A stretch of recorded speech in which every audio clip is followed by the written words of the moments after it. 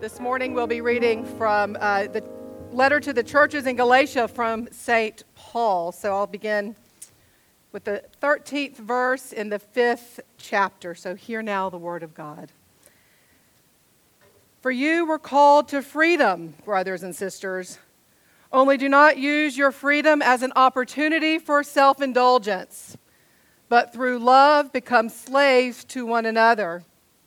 For the whole law is summed up in the single commandment, you shall love your neighbor as yourself. If, however, you bite and devour one another, take care that you are not consumed by one another. Live by the Spirit, I say, and do not gratify the desires of the flesh. For what the flesh desires is opposed to the Spirit, and what the Spirit desires is opposed to the flesh.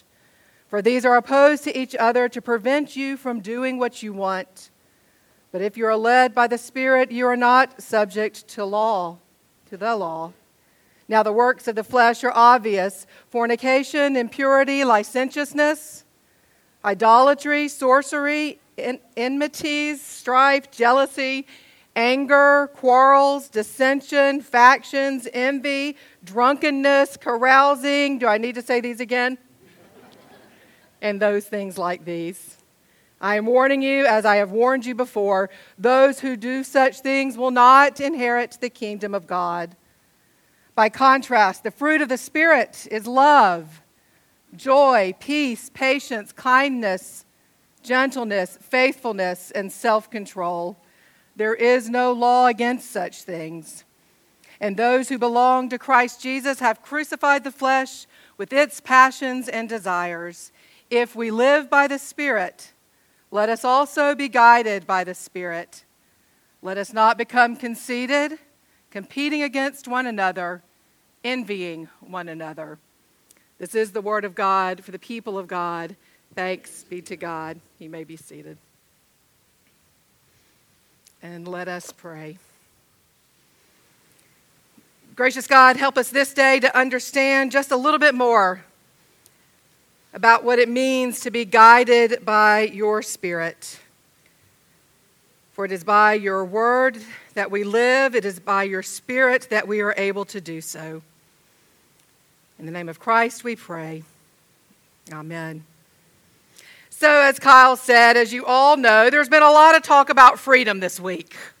Right? I mean, it's the theme of the week, and rightly so. We celebrate the freedoms that we have as those who live in this particular country. And we celebrate those things that bring us together, that unify us, our common history, our desire to move on toward a more perfect union. Help us, Lord. We talk about our freedoms in terms of rights, the right to assemble, the right to freedom of religion, the right to bear arms, the right of the press, freedom of the press. We talk about these things that we've long held dear, that we think make us unique as those, again, in this particular country. And so as we come to worship at the end of a very patriotic week, Christians have to do a little shifting. Because when the scriptures talk about freedom, they are not talking about rights and privileges at all. When Christians talk about freedom, it is not about what is my right, what is my privilege, what do I have that distinguishes me from you. Rather, when a Christian discusses freedom, it is about the Spirit of God and how that Spirit comes upon us and brings us all into the body of Christ. And we begin to explore a little bit more about what freedoms mean. They're not freedoms restricted to one group or another as our country began.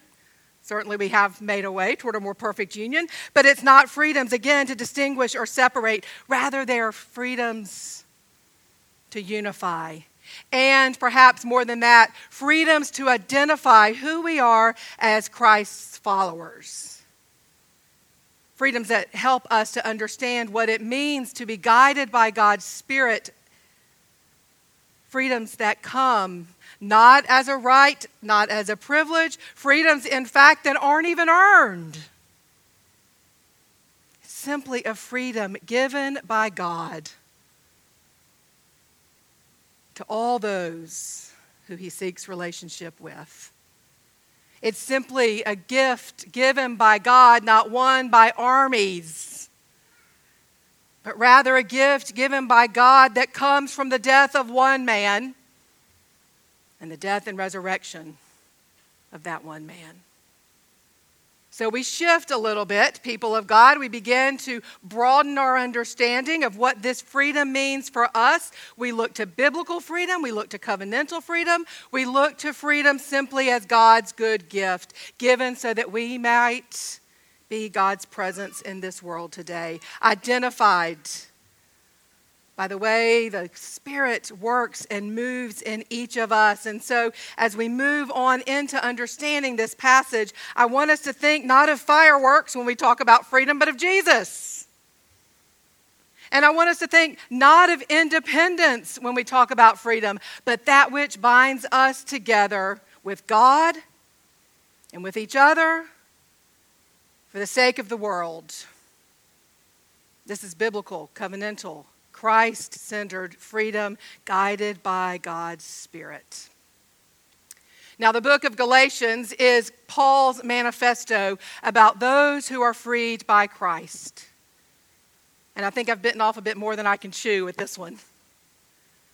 Paul comes to the churches at Galatia, the churches most likely that he founded, and begins to try to explain to them what this new identity is about, what it means to be those who follow the way of Jesus, what it means to be those who've been converted by the power of the Holy Spirit to be God's distinct people on this earth. And so we take kind of that 32,000-foot view of what's going on as we move into chapter 5 in Galatians, because I think it's crucial to understand all of these words that we just read. We have to understand or begin to understand that what Paul is doing here is beginning to distinguish Christians from the mother faith of Judaism. Up until this point, Christianity was seen as a subset of Judaism. Believers who were following this Messiah, Jesus Christ. And so as the word went out and as missionaries like Paul went out and took this word to all the known world, they began to understand that something was different.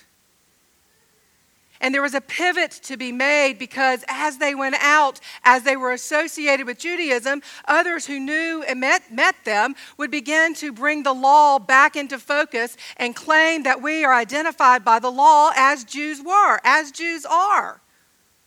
Nothing wrong with that. We're distinct from that, however.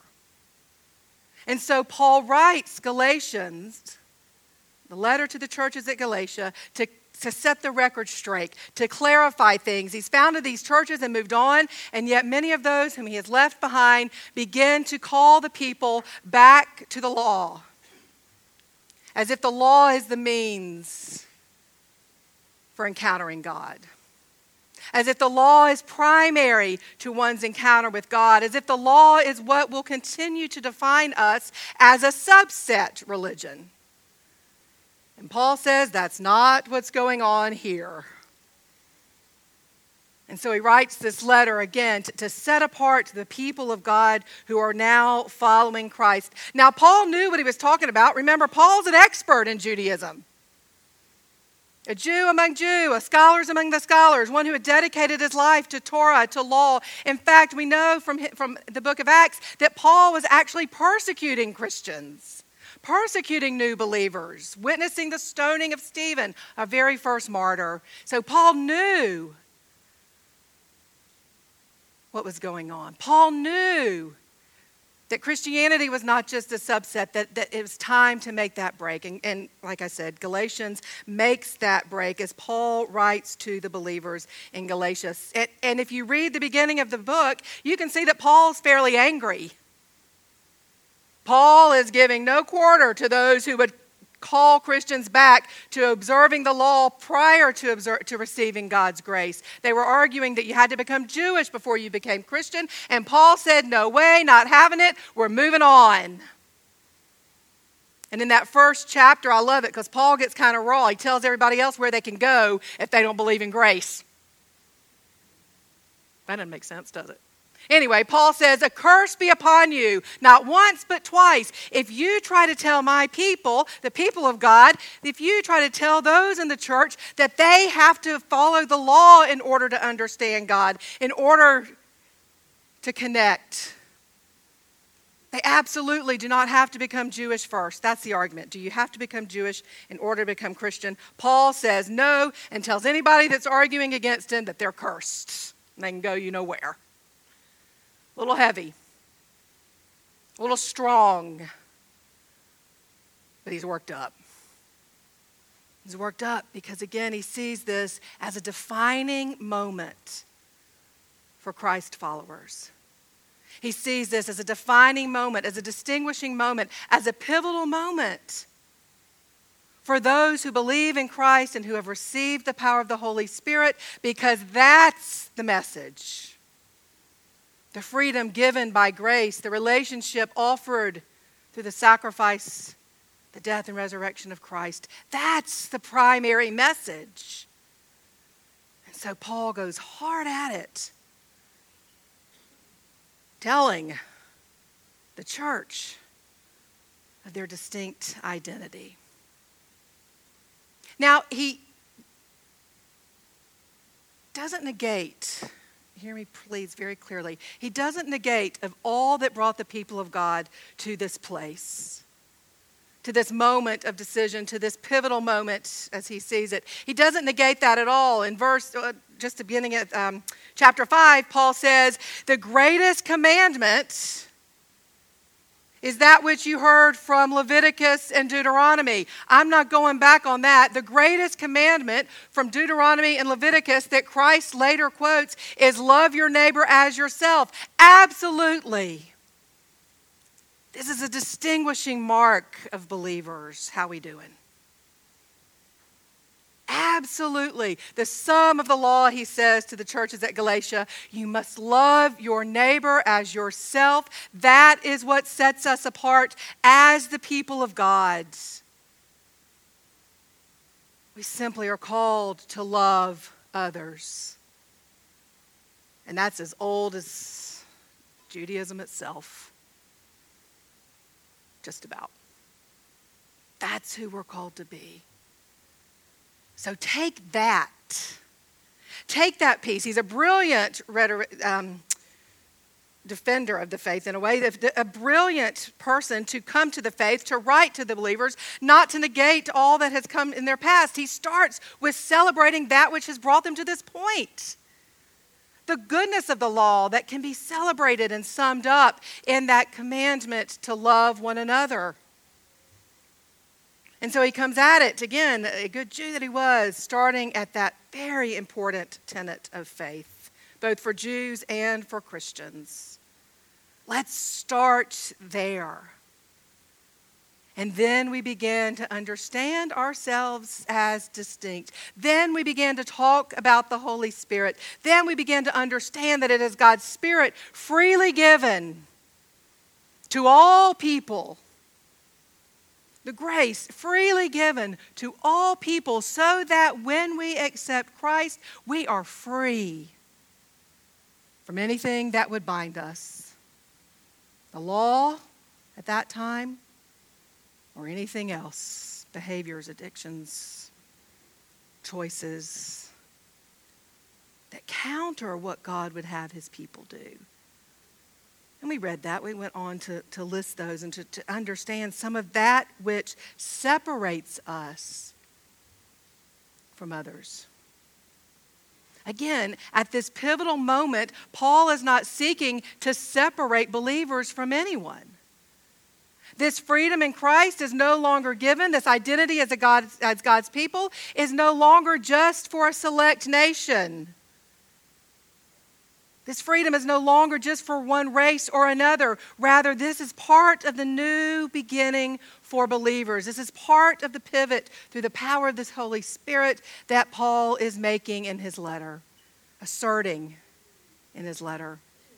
I am giving you this freedom so that all people may believe, so that these new churches in Galatia and later Ephesus and Rome and throughout, again, the known world, so that all these people may know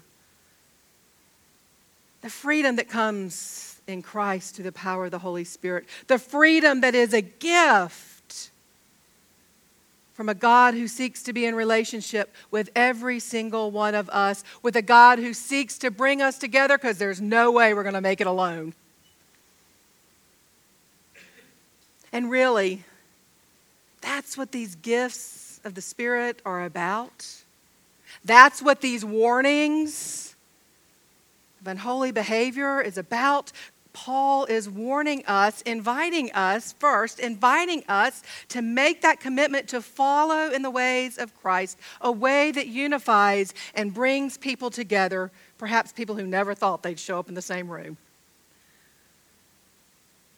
That's the goal, because that's the witness, and we need one another in order to live this life faithfully, in order to commit and to follow through day in and day out. And anything that would seek to break relationship, that's what Paul is warning against, right? Anything in body or in soul that would seek to separate us from one another, that's what Paul is warning about. And for those who are in the Spirit, it's not that we're free to do whatever it is we want. It's that we're freed by the power of the Holy Spirit so that we can do life together, bearing witness to a new faith in Christ. And so he says, these things that would tear us apart are no longer allowed, are no longer to be practiced by God's people. Anything in body or in spirit that would separate us from one another. Anything that would taint the body individually or corporately. We are to reject impurity, licentiousness, drunkenness, all these things that affect very literally the body, that would tend to corrupt and separate and do relationships harm. Put them away. Don't do it. But he doesn't stop there. He doesn't stop with just that which would corrupt the body physically, but he also goes on to talk about that which would separate the body emotionally, spiritually, your factions, your jealousies, your envy. Don't do this, people of God. These things perhaps that are easy choices because they're sometimes hidden, because we say them in dark corners, because not everybody knows when we're envious of them. These things that we kind of hide away, don't do those because they can't stay hidden forever. And as they become manifest in our lives, they taint not only the body physically, they taint the body spiritually and emotionally. And they seek to tear down that which God seeks to shore up, to mend, to heal. These gifts of the Spirit, this power of the Spirit is present in believers so that we may be more faithful day in and day out, working together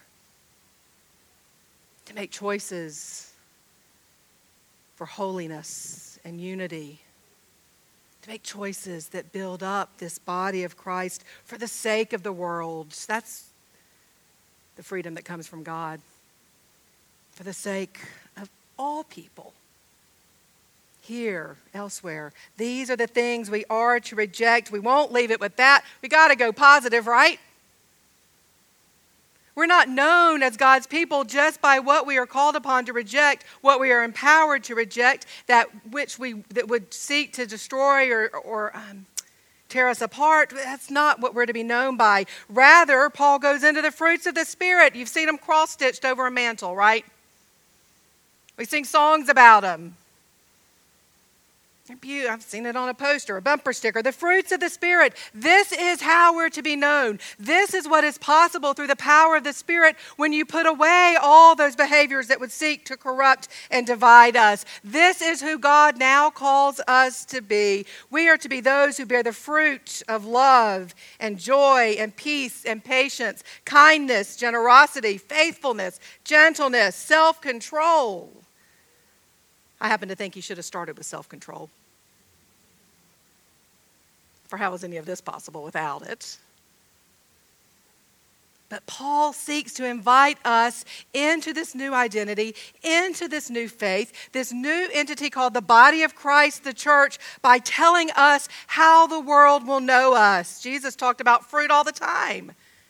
He's picking up on the words of Christ. I think it's over 60 times Jesus talked about the fruit of believers, grafted onto the vine of God, and so forth. Paul picks up that imagery, and he says, we will be known as those who love.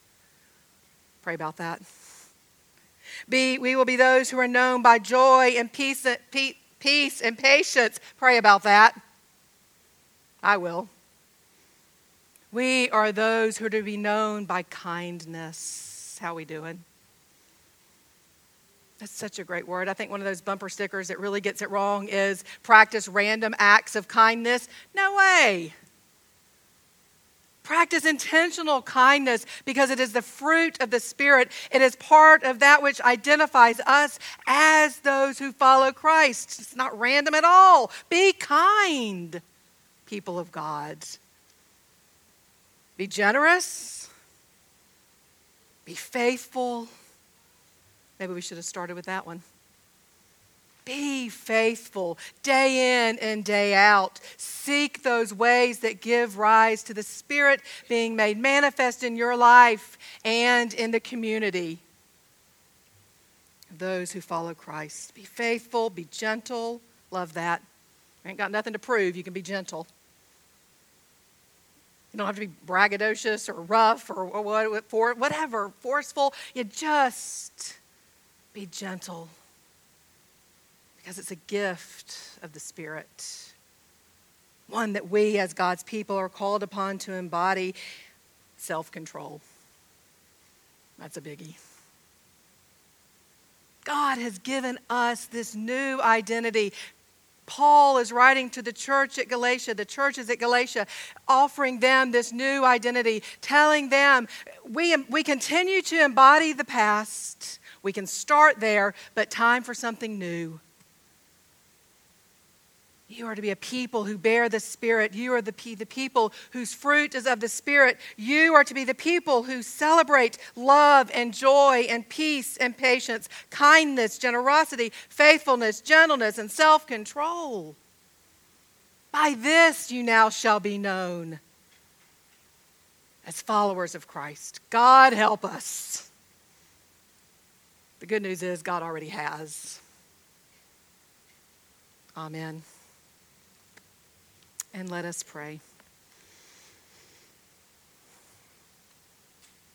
Holy Spirit, you have set us apart, offered us the gift of freedom in Christ, no longer bound by any worldly definition, any temptation, no longer bound by a past, perhaps for which we've not even forgiven ourselves. God, you have called us forward